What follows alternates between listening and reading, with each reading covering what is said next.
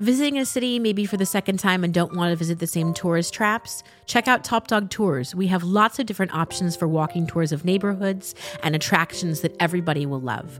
We are in Boston, Philadelphia, Toronto, and New York City. You can visit us at topdogtours.com and check us out on social media for offers and discounts.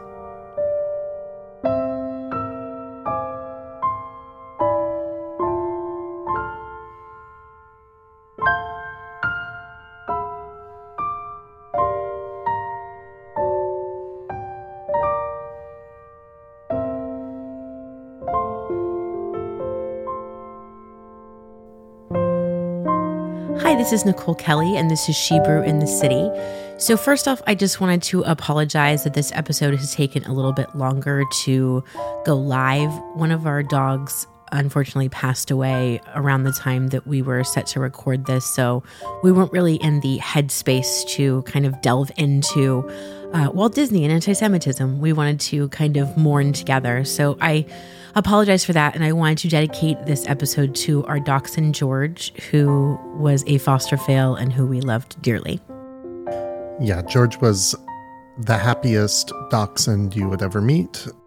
He was just always wanted love, and will be sorely missed. So kind of pivoting, let's talk about Walt Disney. Walt Disney. So the idea for this episode actually came about because we were watching an episode of Family Guy where they made a joke about going to a place that Walt Disney built, and Lois goes, "No, it's a place that Walt Disney loves," and they were at Auschwitz. And in usual Family Guy fashion, it was very offensive, but also a little bit funny at the same time. Oh, you said we were going to a place Walt Disney built. No, Peter, I said supported.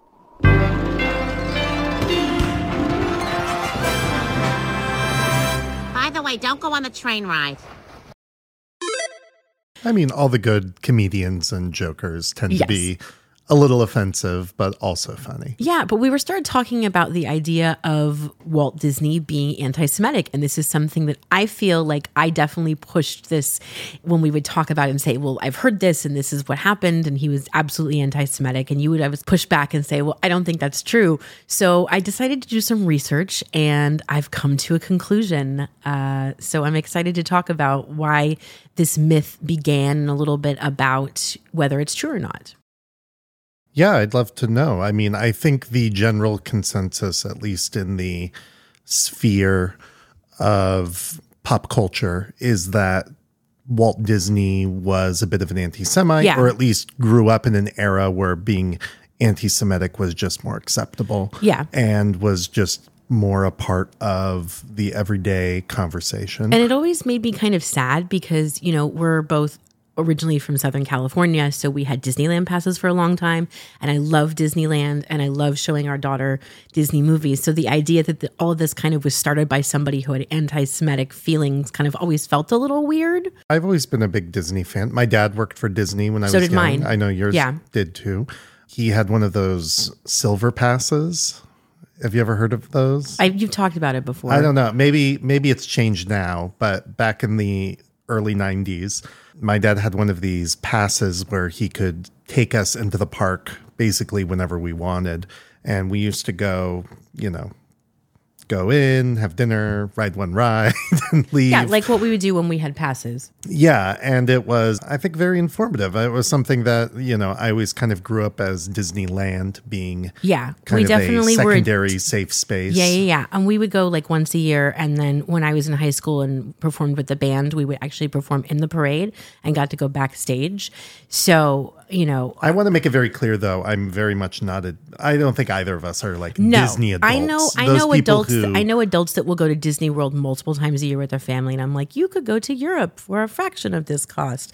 But the amount of like religious, it is a cult, and we've discussed this because Patrick is obsessed with cults the way that I am obsessed with World War II history. He will watch all the cult documentaries. That's true. I do believe, and I might be misquoting, but there is some doctoral thesis basically about how Disneyland could be considered, or at least Disney culture could be considered a religion. Yeah, because there's like a figure, there's pilgrimages, there are ritual objects.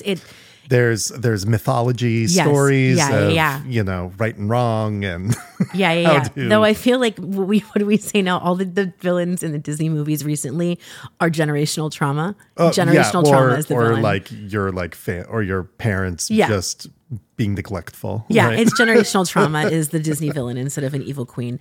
But anyways, getting back on the subject.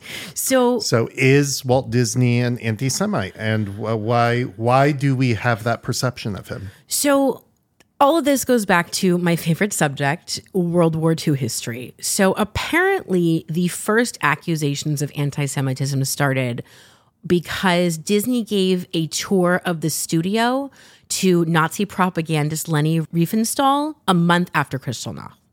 So Leni Riefenstahl was the director of Triumph of Will, which is like the ultimate Nazi propaganda film. And it covered the 1934 Nazi Party Congress in Nuremberg. I think it was on Netflix for a short while. You could actually watch it. And I'm taking a class next semester, which is about political film. And it's the first one that we are going to talk about. So I'm interested to kind of delve into that. But she is like the super Nazi propaganda filmmaker. She also did Olympia, which is a documentary about the 1936 Berlin Summer Olympics. And apparently this was also on Netflix. Capra's Why We Fight was directly inspired by Triumph of Will. So you'll definitely be able to find that if you're interested. Now, just kind of jumping into like her a little bit, you know, I just find it really interesting that she was one of Hitler's premier propaganda directors because she was a woman. If you're not familiar with kind of Nazi ideology, a woman's role was to be a mother and a homemaker and have lots of Aryan children. So the idea that a woman was being a director and being a Nazi director, I think was kind of interesting in general. Actually, I don't think I ever realized it was a woman. It is a woman. She was an I looked at her Wikipedia page. She was an actress. And I guess her father was very much like against that, but her mother kind of pushed it. And then she decided to start directing. And fun fact, apparently the film she made after she was quote unquote done making Nazi films, it was like some story that had a lot of extras, and they used some Romani from a concentration camp as the extras, and they died in Auschwitz. Jeez. This is during the war? This is during the war. Wow. So like she basically, I'm sure somehow kind of got permission from the higher ups to use Romani from concentration camps as extras. And then after the movie, they were sent to Auschwitz and killed. To literally just just pull them out. Yeah, like pull them out and use them as extras. Wow. Which is kind of crazy. But we're not talking about her. So 3 months after this, Disney disavowed this. He's saying he was unaware who she was when he gave the invitation. So the moral of this story is it's always a good idea to know who you're giving a tour of your business to. That's fair. I mean, let's be honest. Fascism was very popular in the 30s, and I understand that. But why would he have been giving a tour to this woman to begin with? That's what I was about to ask. This all gets back to money. So it suggested that Riefenstahl's visit was likely financially motivated because Disney wanted to recover about 135,000 Reichsmarks. I don't know how you say that. I think it's Reichmarks. Reichmarks owed from his German film distributor, and to get the ban on Disney films lifted in Germany, because at this time, for whatever reason, Disney films were banned. So it's weird to me that they were banned because we know that Hitler loved Snow White. And he considered it one of the best films ever made. I mean, it makes sense. Yeah, Snow White's a German fairy tale. It was very innovative too.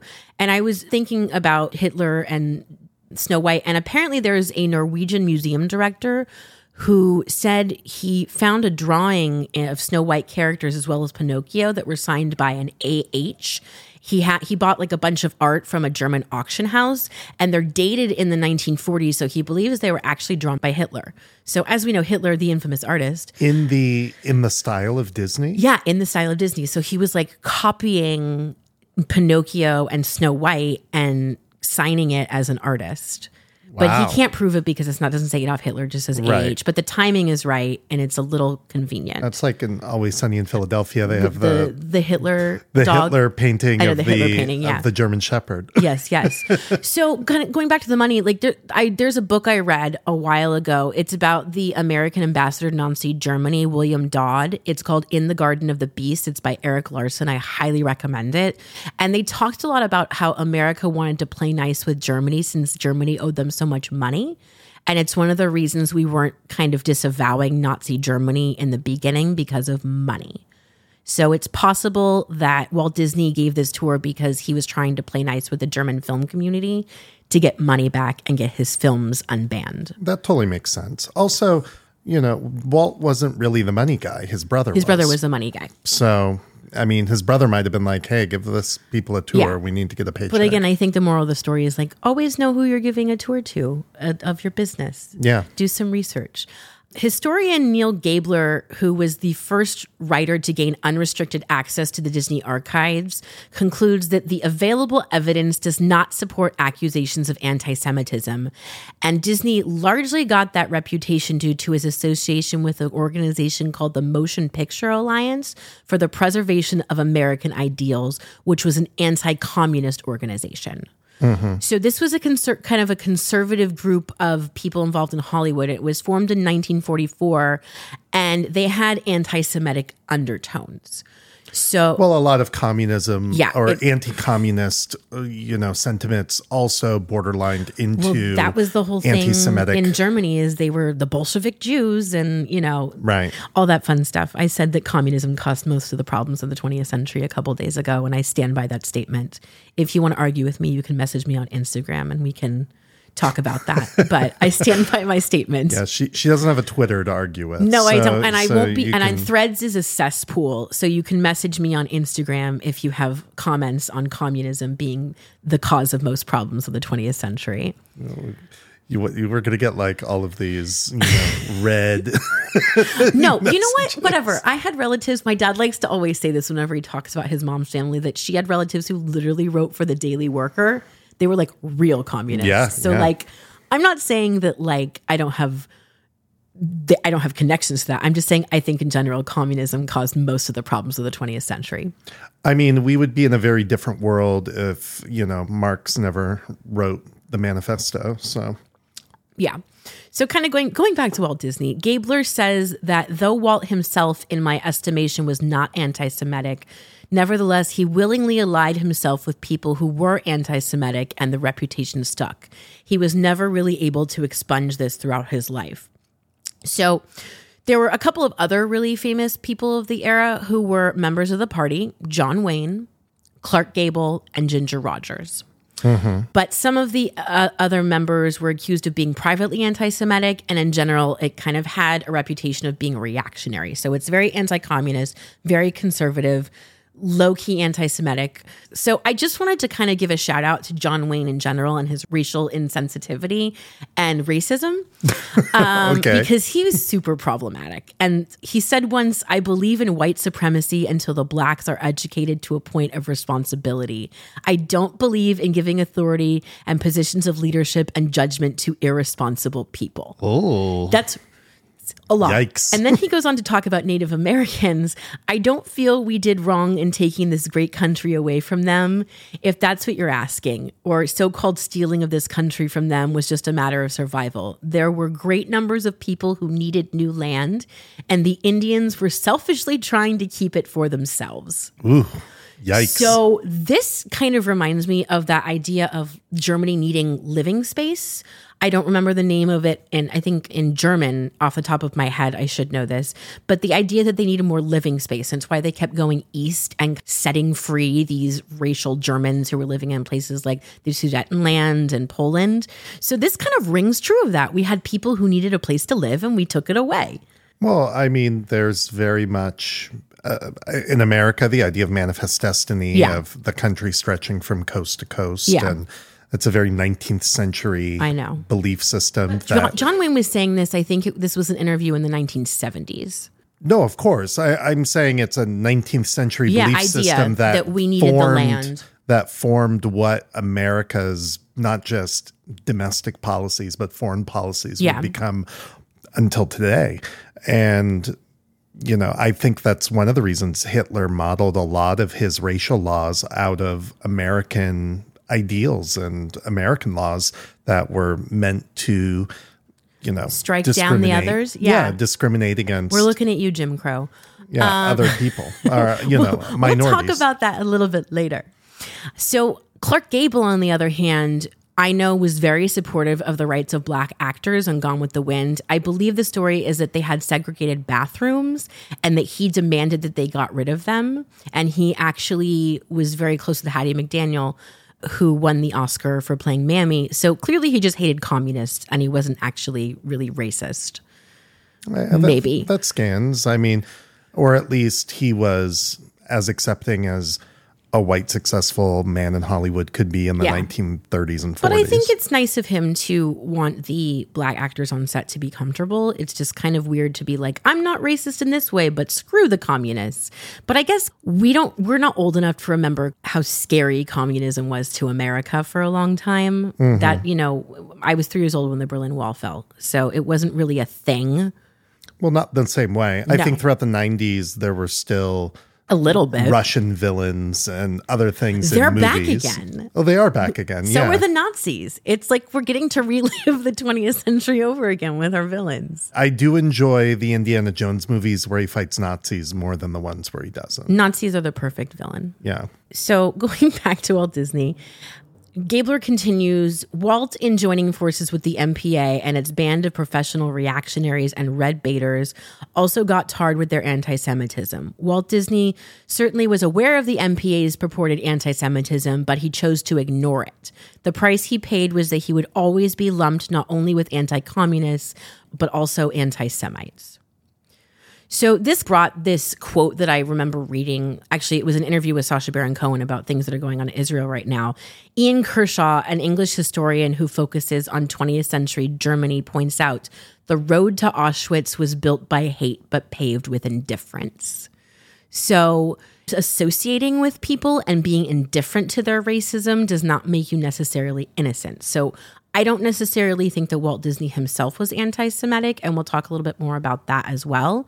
But surrounding yourself with people who are or benefiting from yeah, anti-Semitism or racism or any sort of it's not system. a good look. Yeah. It's not a good look. Yeah. And I think he tried to amend that in some way later on in his life. He did distance himself from the MPA and had no involvement after 1947. But again, he was never really able. Well, that seems early though, too. Well, right? It would have been that if he was a member when it was first founded, it only would have been 3 years. So that makes sense. But it also, it kind of reminded me a little bit of like, remember how Lucille Ball had to go to the McCarthy hearings because she was a registered communist, and the kind of thing that like anything you do politically kind of stays with you and you have to be careful about that. Yeah. She was married to a Cuban man. I know. Well, if I remember correctly, she registered as a communist because her grandfather did, and it was like as a way of respect, and I don't think she necessarily knew what she was doing. She wasn't attending the meetings. Yeah, the joke was the only thing that's read about Lucy is her hair, and even that's not real. Yeah. So were these allegations true? I do not think they were. In the research that I've done, it's kind of indicated that it was that being associated with the MPA. So Disney was actively involved in production of military training films with the U.S. government, and they contained highly classified information and required the highest level of security clearance. So any previous sympathies towards Nazi Germany that he would have disqualified him from making these films. Mm-hmm. So we know that the U.S. government at least determined he had no sympathy with the Nazis. Mm-hmm. So the Riefenstahl visit was clearly just about money. Well, aren't there also those Donald Duck cartoons that make fun of Nazism and Hitler and all that? Yeah, those are you can YouTube those. Those are really funny. He has like a nightmare that he's basically working in like a German factory, I think. Yeah, it's been a long time since I've seen them, but I distinctly remember the Donald Duck kind of making fun of the Nazis. Whole thing. Well, that was very popular at that time. During editing, I came across a video of Leonard Maltin very eloquently explaining the Donald Duck Nazi movie. It apparently won an Academy Award, but I'll let him explain it since he's the expert.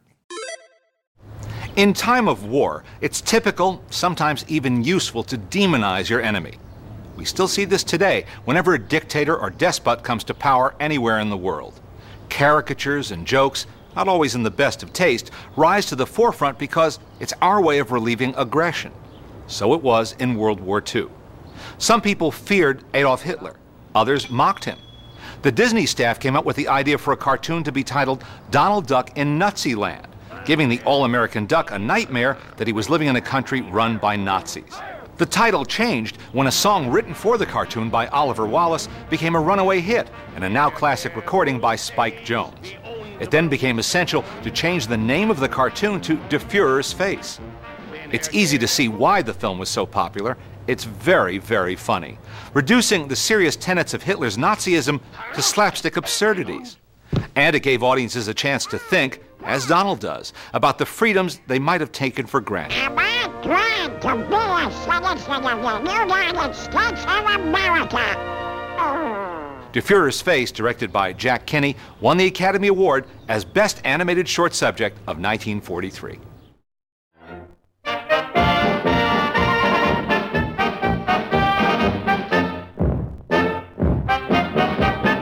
Wenn der Führer says, wie ist der Master Race? The Heil, Heil, right in the Führer's face. Not to love the Führer is a great disgrace. So the Heil, Heil, right in the Führer's face. When Herr Goebbels says, we own the world in space. The Heil, Heil, right in Herr Goebbels' face. Then Herr Göring says, they'll never bomb this place. The Heil, Heil, right in Herr Göring's face. Is he not the Superman? Disney donated regularly to Jewish charities and was named 1955 Man of the Year by the B'nai B'rith chapter of Beverly Hills, which is a Jewish social and volunteer organization. And the organization itself said they found no evidence of anti-Semitism on Disney's part, and they gave him a plaque which read, "For exemplifying the best tenets of American citizenship and intergroup understanding and interpreting into action the ideals of B'nai B'rith." So this kind of reminds me a little bit about how Arnold Schwarzenegger is very active in Holocaust and anti-Semitism education. He's very involved in the Museum of Tolerance because he had a father who was basically a Nazi. He was a Nazi. Yeah, he was a Nazi. Yeah. So kind of, I mean, this is different because it was him who was accused of this. I think this was Disney's way of trying to amend any sort of rumors about him being anti-Semitic, but I was unaware that he actually would have donated to these groups. And it wasn't just B'nai B'rith. So Gabler, that same historian, revealed that Disney frequently made unpublicized donations to various Jewish charities, including Jewish orphanages, Jewish old age home, Yeshiva College, which is now Yeshiva University here in New York, and the American League for a Free Palestine. So this would have been a Zionist group at the time. So I think, you know, these rumors would have started very early on, and everybody was very hypersensitive after World War II for obvious reasons. So I think this might have been his way of trying to amend that. Mm-hmm. And as far as people who worked for the company, what they said about him, Disney had numerous Jewish employees, many of whom were in influential positions. And none of Disney's employees on record, including an animator named Art Babbitt, who apparently really hated Disney, which is weird. Like working for a man you hate. I don't know. People do it all the time, I guess. I'm curious why he hated him. I tried to look into this. There's no information. It's just kind of like an aside. It's like, who disliked Disney intensely? This guy, but even said he never accused him of making anti-Semitic slurs or taunts.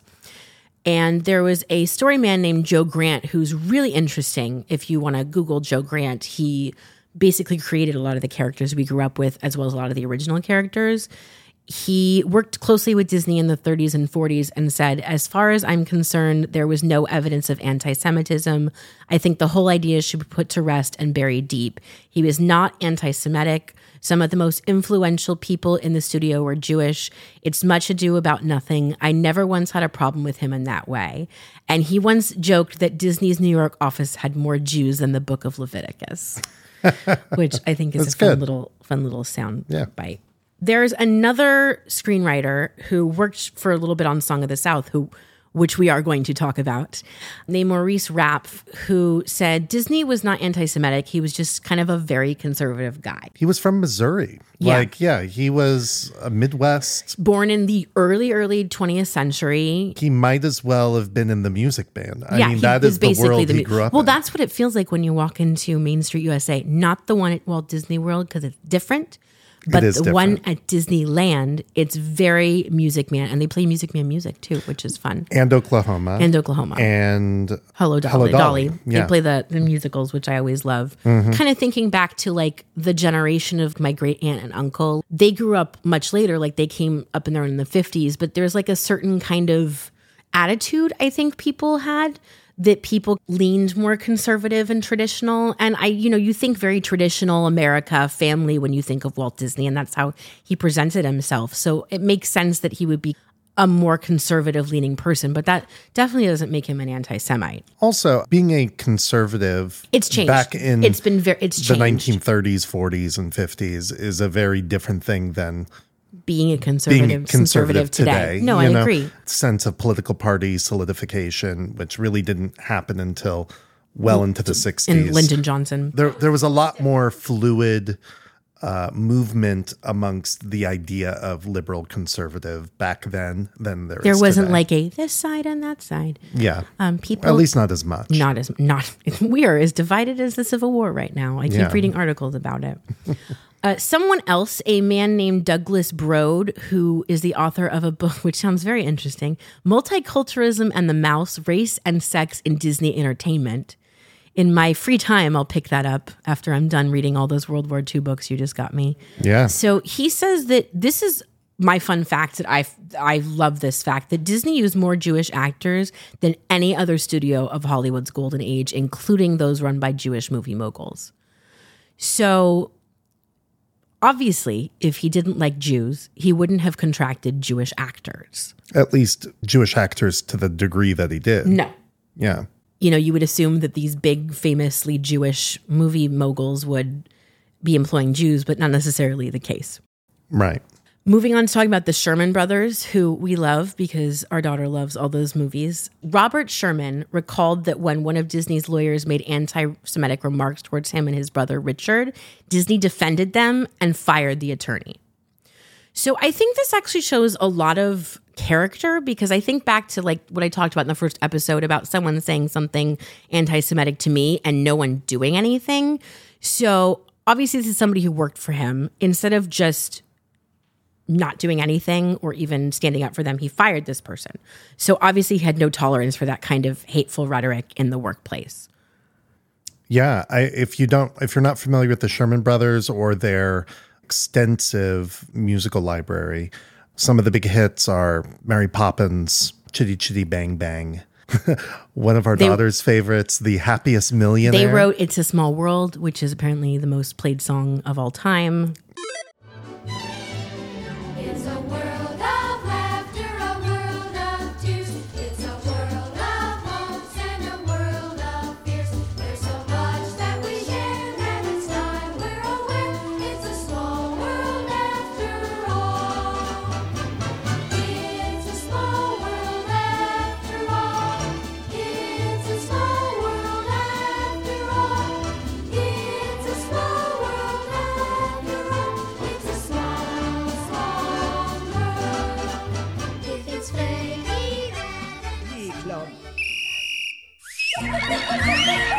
Ole! It's showtime! In the tiki tiki tiki tiki tiki room, in the tiki tiki tiki tiki tiki room, all the birds sing words and the flowers croon. In the tiki tiki tiki tiki tiki room. Welcome to our tropical hideaway, you lucky people, you. If we weren't in the show starting right away, we'd be the audience too. All together in the tiki tiki tiki tiki tiki room, in the tiki tiki tiki tiki tiki room, all the birds sing words and the flowers croon. In the 100-acre wood where Christopher Robin plays, you'll find the enchanted neighborhood of Christopher's childhood days.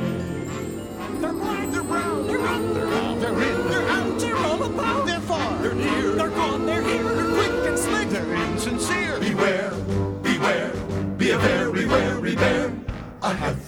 perusal is very confusal. A heffalumperoozle's very sly. Sly. They come in ones and twosles, but if they so choosels, before your eyes you'll see them multiply. Now I'm the king of the swingers, oh, the jungle VIP. I've reached the top and had to stop, and that's what's bothering me. I wanna be a man cub. Fortuosity, that's me byword. Fortuosity, me a twinkle in the eye word. Sometimes castles fall to the ground, but that's where four-leaf clovers are found. Fortuosity, lucky Together, yeah. Why don't you and I combine? Let's get together, what do you say? We could have a swinging time. We'd be a gentle breeze from Hushabye Mountain softly blows o'er Lullaby Bay. It fills the sails of... It's supercalifragilisticexpialidocious, even though the sound of it is something quite atrocious. If you say it loud enough, you'll always sound precocious. Supercalifragilisticexpialidocious. And then we have his daughter, Diane Disney Miller, who said her sister Sharon dated a Jewish boyfriend for a period of time, to which her father raised no objections and even reportedly said, "Sharon, I think it's wonderful how these Jewish families have accepted you." So again, I don't think if you hated Jews or didn't like Jews, you would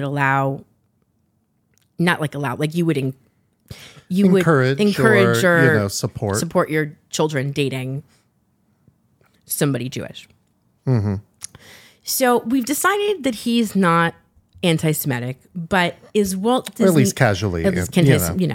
Casually anti-Semitism. Is he a racist? And we can't talk about Disney and racism without mentioning Song of the South. So, Song of the South...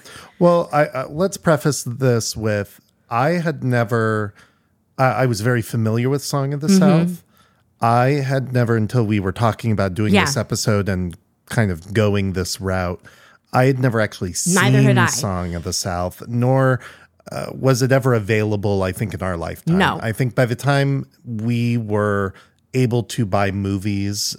VHS tapes, we're dating ourselves? Maybe, I think there was a VHS There release was a VHS release, but it's been burned. It's one of those things that you can't find. Yeah, it's one of those things that's been banned. I think if you order it, you have to order it internationally. Yeah, it doesn't sell in the US. It's one of those movies that is almost impossible, at least to own. I was able to find at least most of the film online in small clips. Yeah, on YouTube. On YouTube and other things. I was fascinated watching it because... Well, let me talk a little bit about what it is first, and then I want to kind of go through the plot of the movie. Sure. So, Song of the South has been criticized by contemporary critics and the NAACP and a lot of other people for its portrayal of Black stereotypes.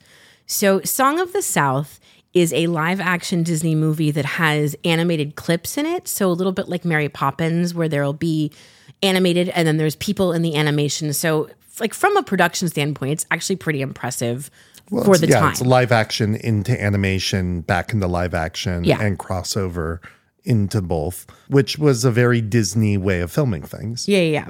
So Song of the South starts with a little boy who's played by Bobby Driscoll, who would go on to voice Peter Pan. And I think he died and they put him in a potter's field somewhere. Don't ask me why I know that. That's horribly sad. It's terribly sad. So he's a little boy and he's with his white parents, and Hattie McDaniel is clearly some sort of nurse. She's basically playing Mammy from Gone with the Wind. But this was several years after she'd won an Oscar. So she's just kind of playing the same part. Identically the same part. Like the outfit looks the same, the handkerchief, the whole thing. Well, that was what kind of took me aback watching the movie. Even though it's a quote unquote banned film that you can't buy anymore, you can't really find it.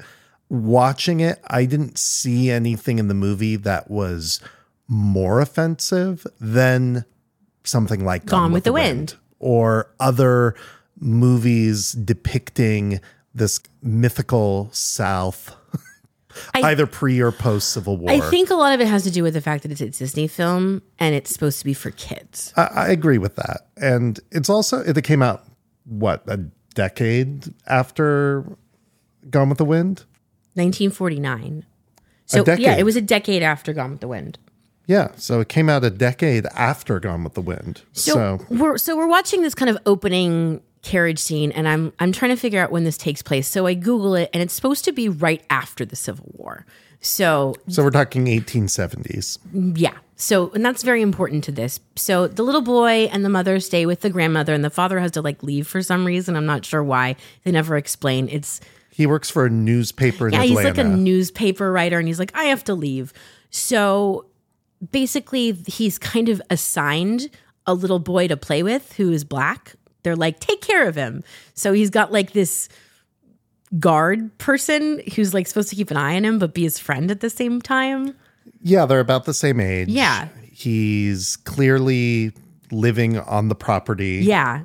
Like in the house. In the house or in the, you know. In the little shanty town that they show later. Right. And he's meant to entertain the wealthy white child that has come to live in the house with the grandma. Yeah. So there is again, I can't say slave because this is right after the Civil War. There is a gentleman named Uncle Remus who is a storyteller, and it's a very big deal to listen to his stories. So basically they're sneaking off to listen to Uncle Remus, and he tells these folk tales, and that's where it kind of jumps into the animation. With Brer Rabbit, Brer Fox, and Brer Bear. Who are themselves ridiculous stereotypes of black people. Yes. Like, it's very obviously racist. Very minstrel show. Yeah, for sure. For sure. And though the Brer Fox and Brer Rabbit and those stories come from old African folktale. Yeah. And I believe old poems that were written kind of around that same era. Yeah. I mean, they're legitimate history, but the way that they're being portrayed is very racist. Absolutely. So throughout the course of this, the little boy also makes friends with like the poor white trash family. And these two boys are like going to drown a puppy for some reason. And their sister gives him the puppy. And we were horrified they were going to drown a puppy. We're like, this is a kid's movie. Well, yeah, I guess the puppy's the runt. But at the same time, it looks like a full-grown puppy. Like it doesn't need to nurse anymore. I know. So it seems like they just needed to like, these kids wanted to drown a puppy for no reason. Yeah. So he makes friends with his sister, and he eventually has a birthday party. And for some reason, he's not allowed to see Uncle Remus anymore. And then he ends up like running after somebody and has to go through a field that has the bull in it. Well, Remus is leaving. Yeah, Remus is leaving. So he tries to... because the mother wanted him to return the puppy, and he gave it to Uncle Remus instead. And yes. The boys came and snitched to the mother, and the mother, in retaliation, said, Uncle Remus has to leave. Uncle Remus needs to leave because he's a bad influence on these stories or a bad influence on you.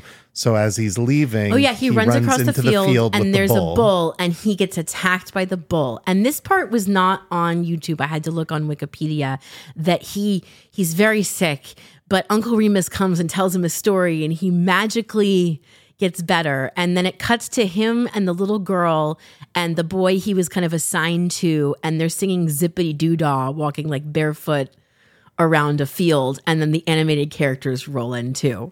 Well, then Brer Rabbit comes and interacts, and even Uncle Remus is like taken aback that Brer Rabbit's actually shown up. Yeah.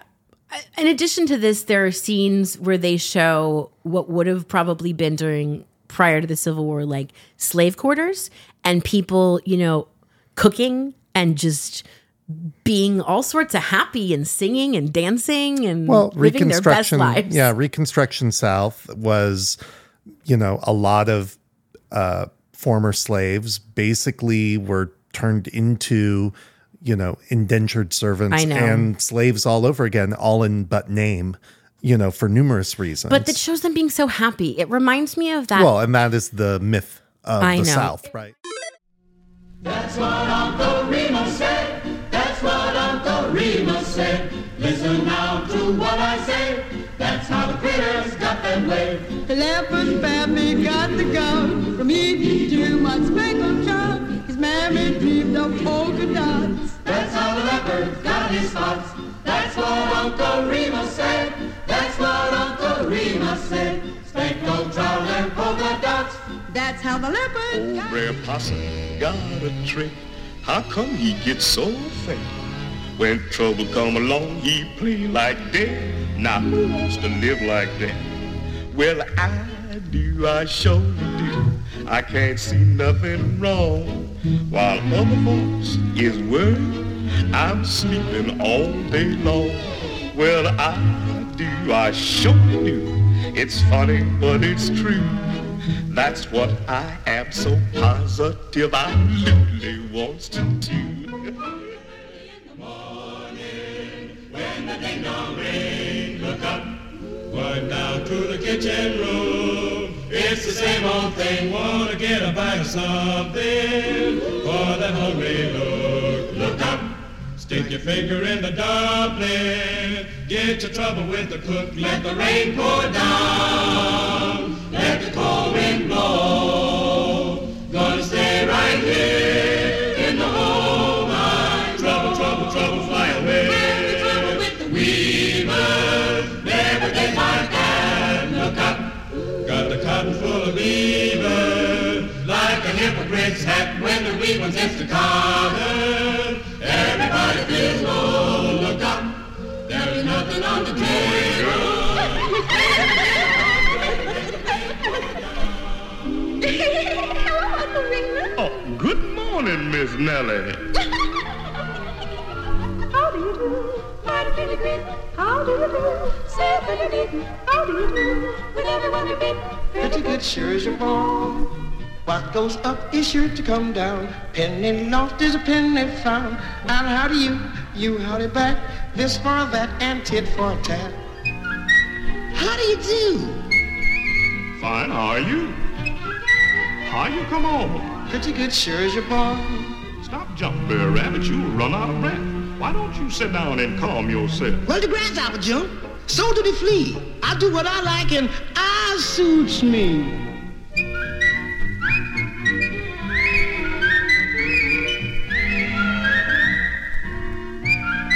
How do you do? Fine, how are you? How you come on? Pretty good, sure as you're born. The weather's good, the fishing's fine. Now what do you do with all Knock your on my door. You done it before. Matter of factly, I don't know exactly when. But sooner or later you're gonna be hanging around and want my cooking again. You're gonna think about my life in place. Yeah. Everybody's got a laughing place to go. Take a frown, turn it upside down, and you'll find your sign.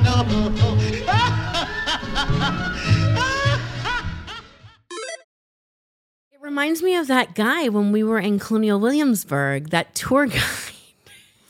Yeah. Nicole took me to Colonial Williamsburg for my birthday. I very much enjoy colonial American history. And we were walking around. And of course, we own our own tour company. So we're highly aware when other tour groups are walking around and listening to what other tour guides are saying and how they deliver history and information.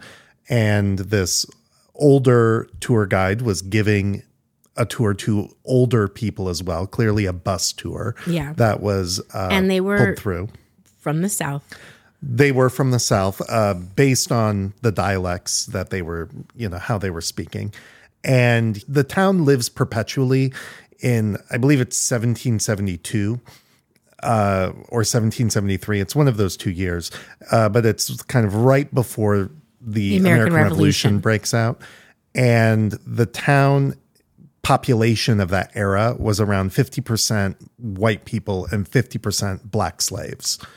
So when he was going into a conversation talking about what the other 50% of the population of this town was living like, he basically goes into the Old South kind of history book rhetoric of these people got fed 3 meals a day.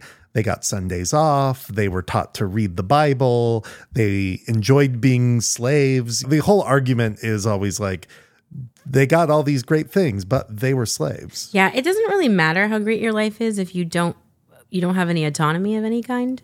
I have a distinct memory. I was thinking about this the other day. I don't know why, but I was in 8th grade and I had a really great 8th grade history teacher. You talk about this person a lot. We have to track him down. I think he's actually passed away. Oh, no. Yeah, I think I remember reading like an article that he passed away. But I honestly, he was an amazing teacher. I don't necessarily, in hindsight, agree with all of his takes on what that history that he taught us was.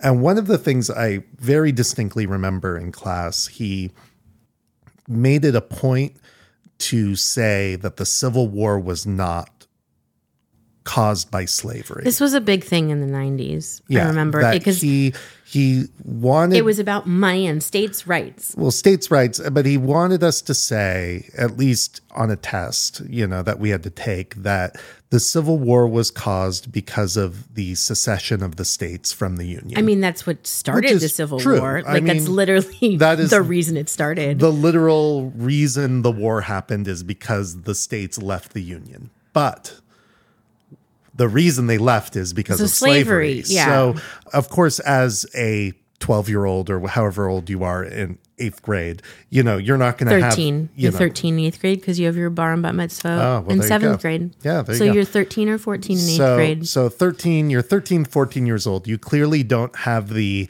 knowledge or the wherewithal or the ability to have a argument. Or yeah, at you're not least going to argue with your debate. teacher unless you're me, because I would do that frequently with my teachers. If I knew enough about a subject, I probably would too.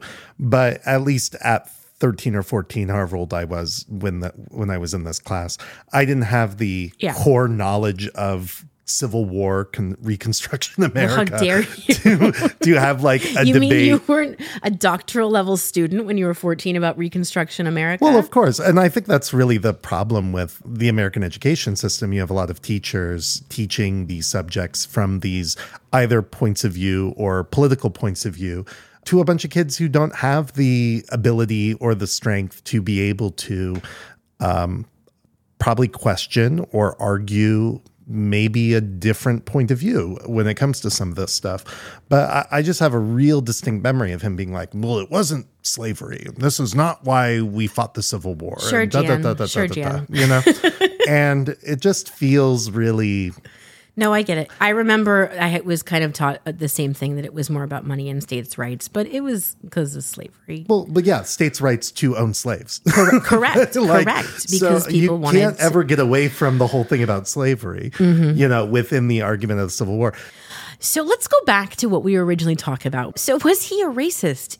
If he was an anti-Semite. So was he a racist? So during filming of Song of the South, Disney became close friends with the actor who played Uncle Remus, James Baskett, describing him in a letter to his sister Ruth as the best actor, I believe, to be discovered in years. They stayed in contact long after the film's production was over, with Walt even sending him gifts. When Baskett was in poor health, Disney not only began financially supporting him and his family, but also campaigned successfully for him to win an honorary Academy Award for his performance, making him the first Black actor who was honored this way. Baskett died shortly after receiving his Oscar, and his widow wrote Disney a letter of gratitude for his support, claiming he had been a friend indeed, and we certainly have been in need. So I don't think this sounds like someone who's racist.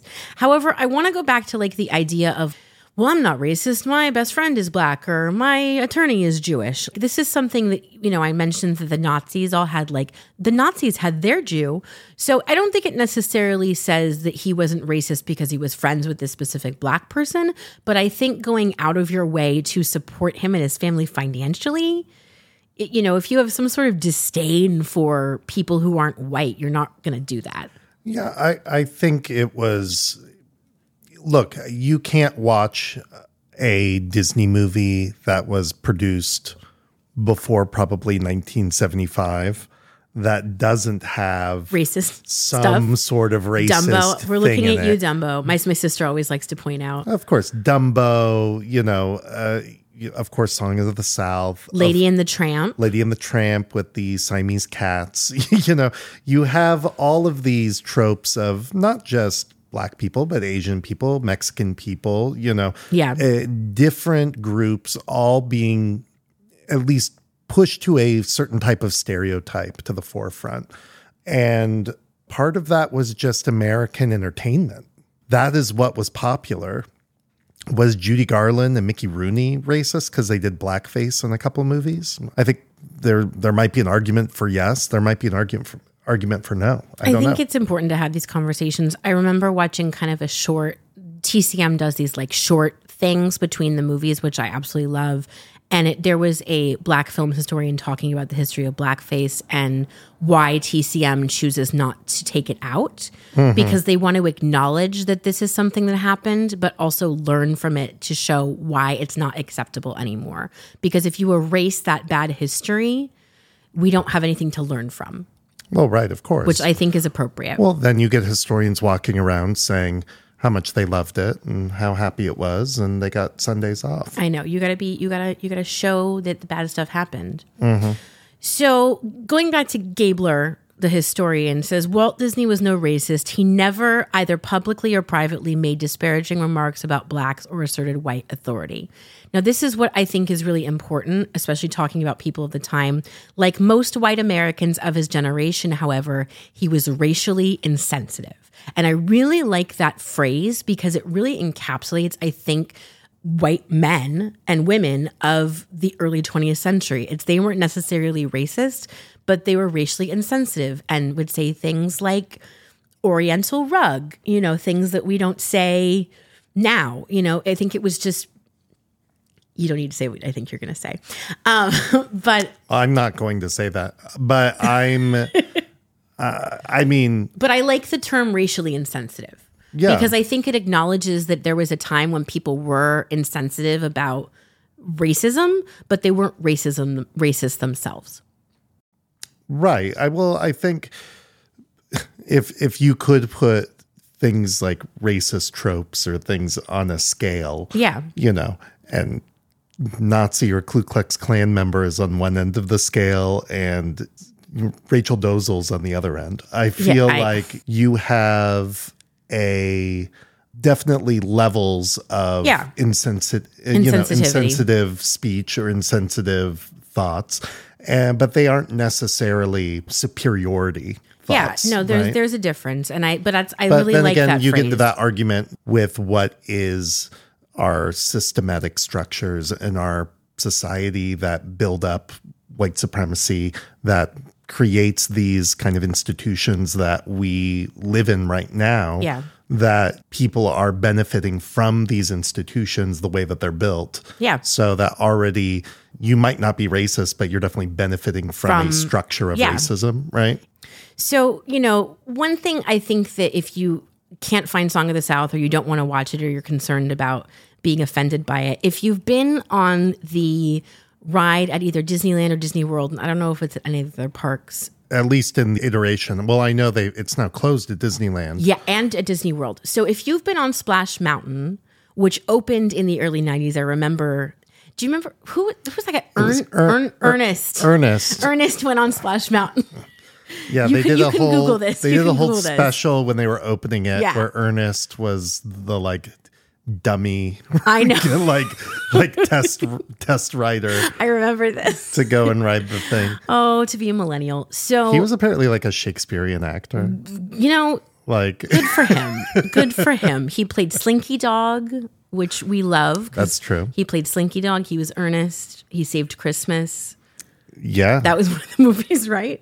I think I never really watched Nobody- the I don't Ernest know anybody Does who Whatever movies. Anyways, I always remember seeing them in Blockbuster though. I They never were like, watched any of that. there were always like 30 VHS tapes of an Ernest movie that nobody was watching. Well, clearly they were making them for somebody. It was not. That seems us. like a weird, deep, like rabbit hole to fall down to watch all the Ernest. I don't have movies. time for that. I'm mean- going back to school, Patrick. I don't have time for that. Out of everything that Netflix and Hulu and all those like They streaming should do the services have, Ernest. I have not seen one Ernest movie. It might be a licensing thing.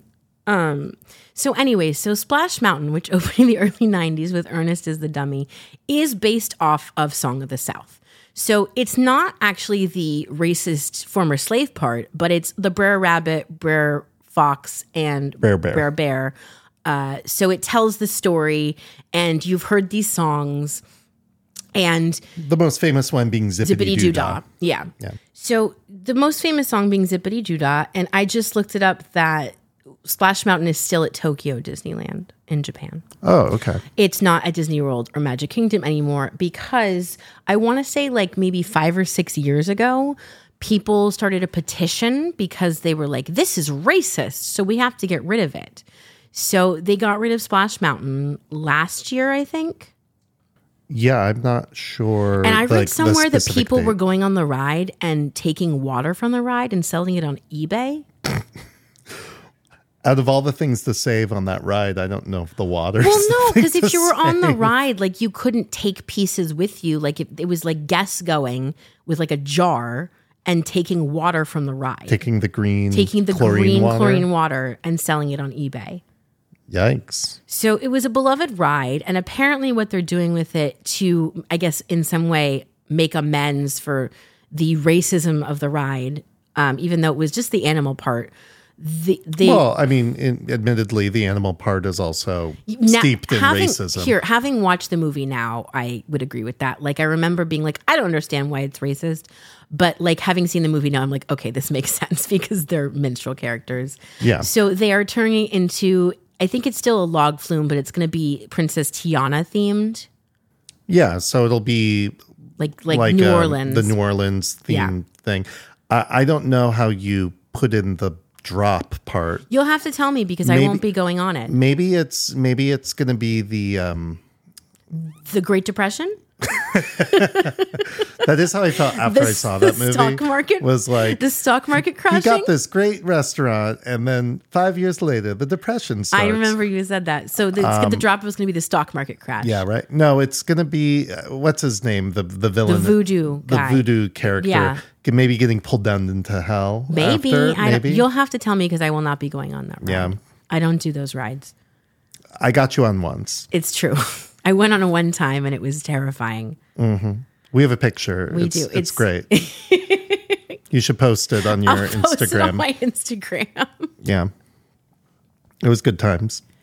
So we were just talking about, are there any anti-Semitic depictions of characters in Disney films? Because we obviously have racism against Black people showing up in films like Dumbo and Song of the South.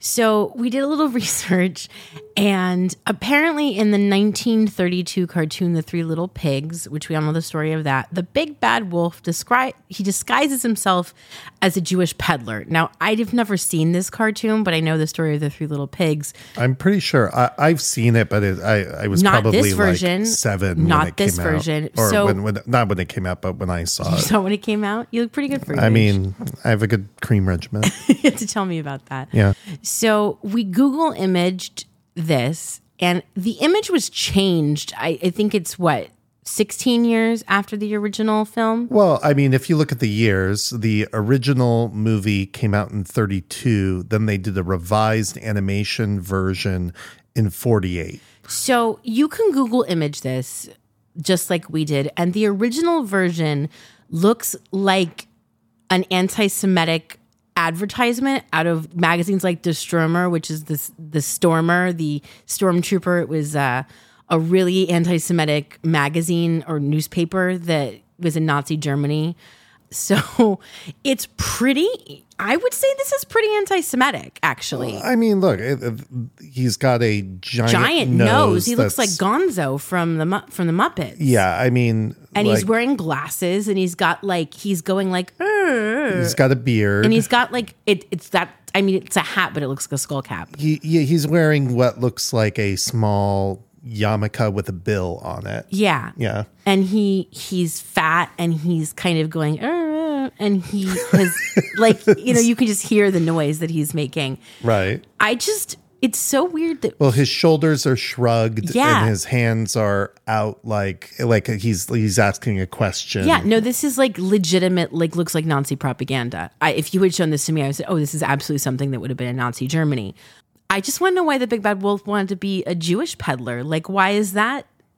I mean, maybe we'll have to try to find the original. We'll have to try to find the original version to watch it. Yeah. Clearly there was, some pushback. Either pushback or, hey, look, the Holocaust affected a lot of people's opinions on anti-Semitism and its depictions in media and entertainment. And maybe they saw this and went, hey, we should revise it. And so clearly they did a new version where he's of just the a Three Little wolf Pigs. with some granny glasses on, and yeah, I mean, that's it.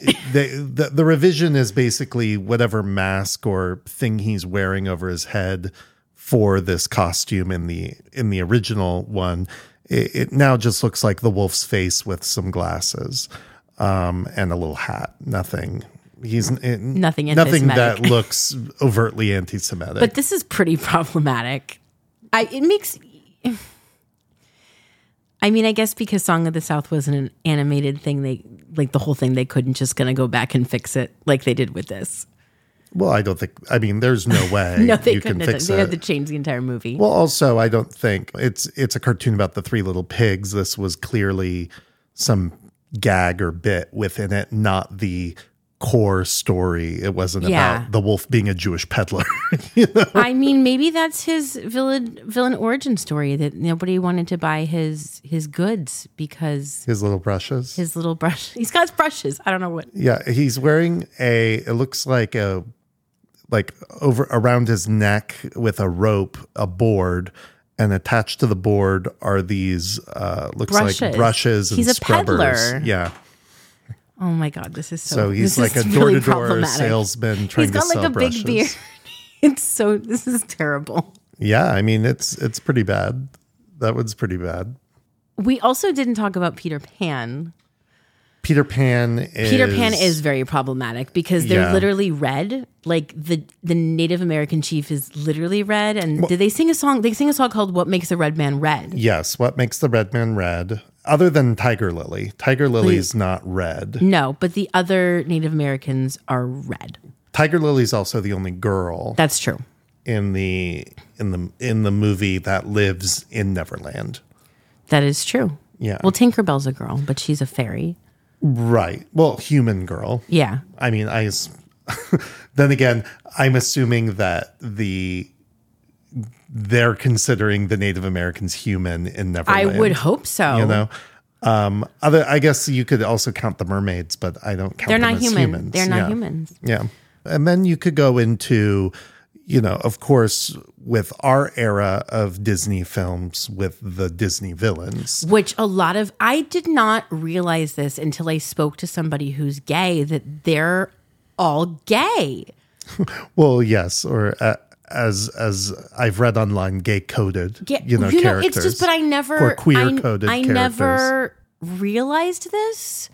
And someone was like, "Oh yeah," like I definitely as a kid was like, "Yeah, that's yeah." I was actually having a conversation with someone today about this, and I think that there are times when art parallels life, but not necessarily intentionally.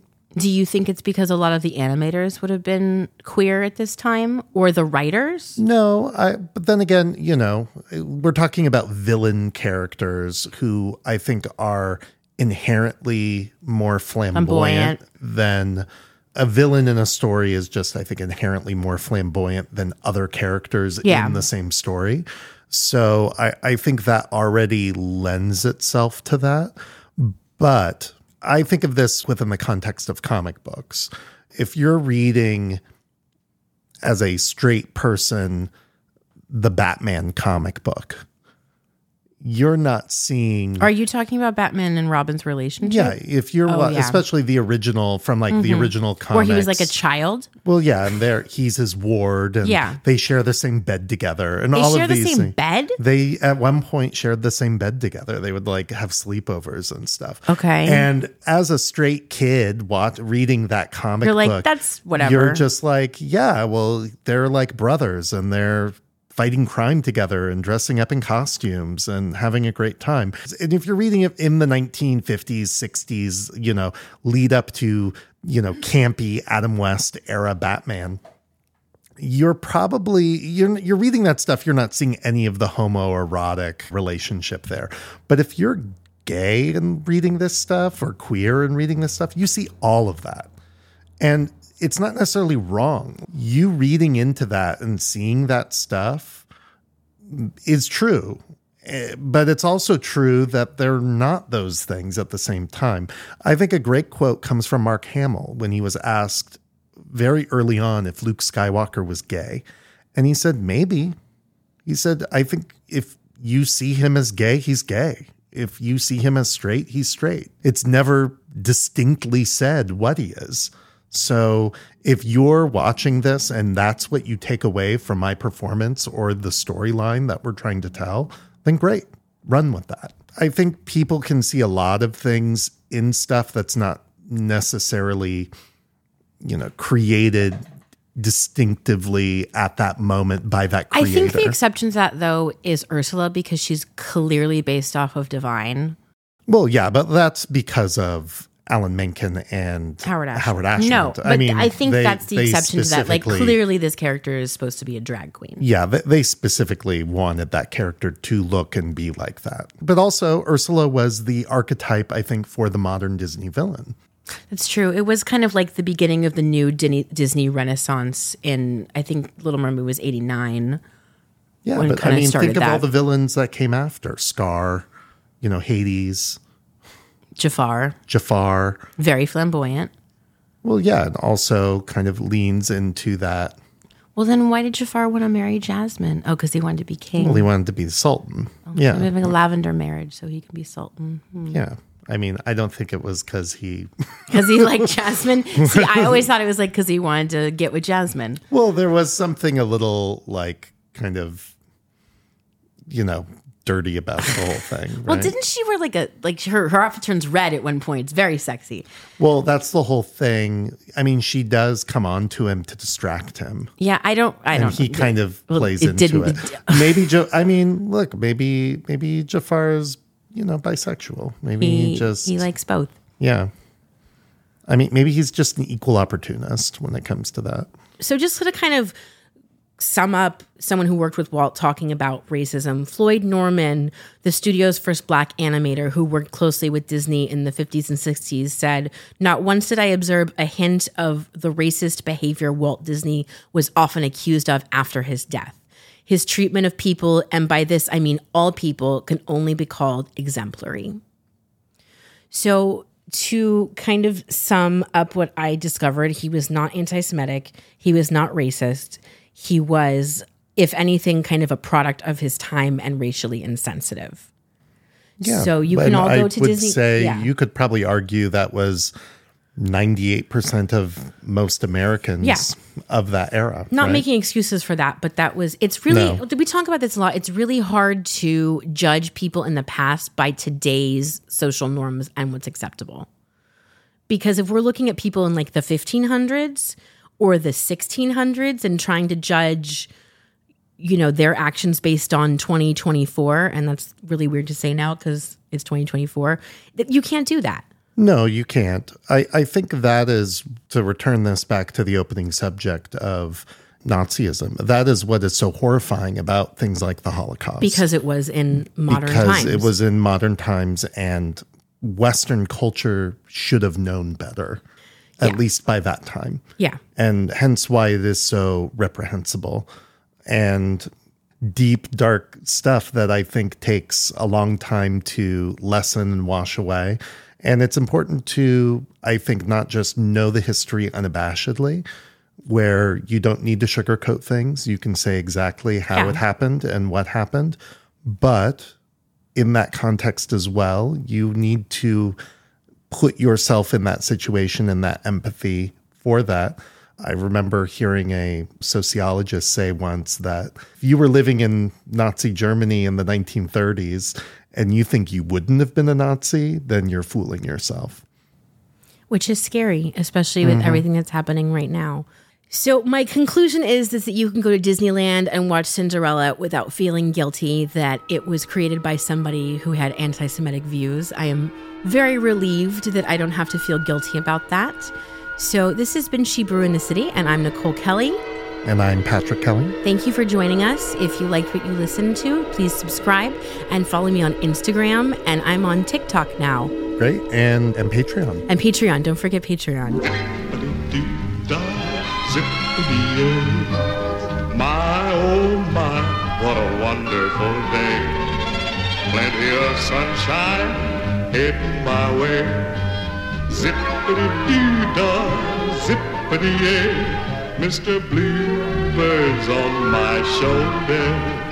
It's the truth, it's actual, everything is satisfactual. Zip-A-Dee-Doo-Dah, Zip-A-Dee-Ay, wonderful feeling, wonderful day. Yes, sir. Zip-A-Dee-Doo-Dah, zip.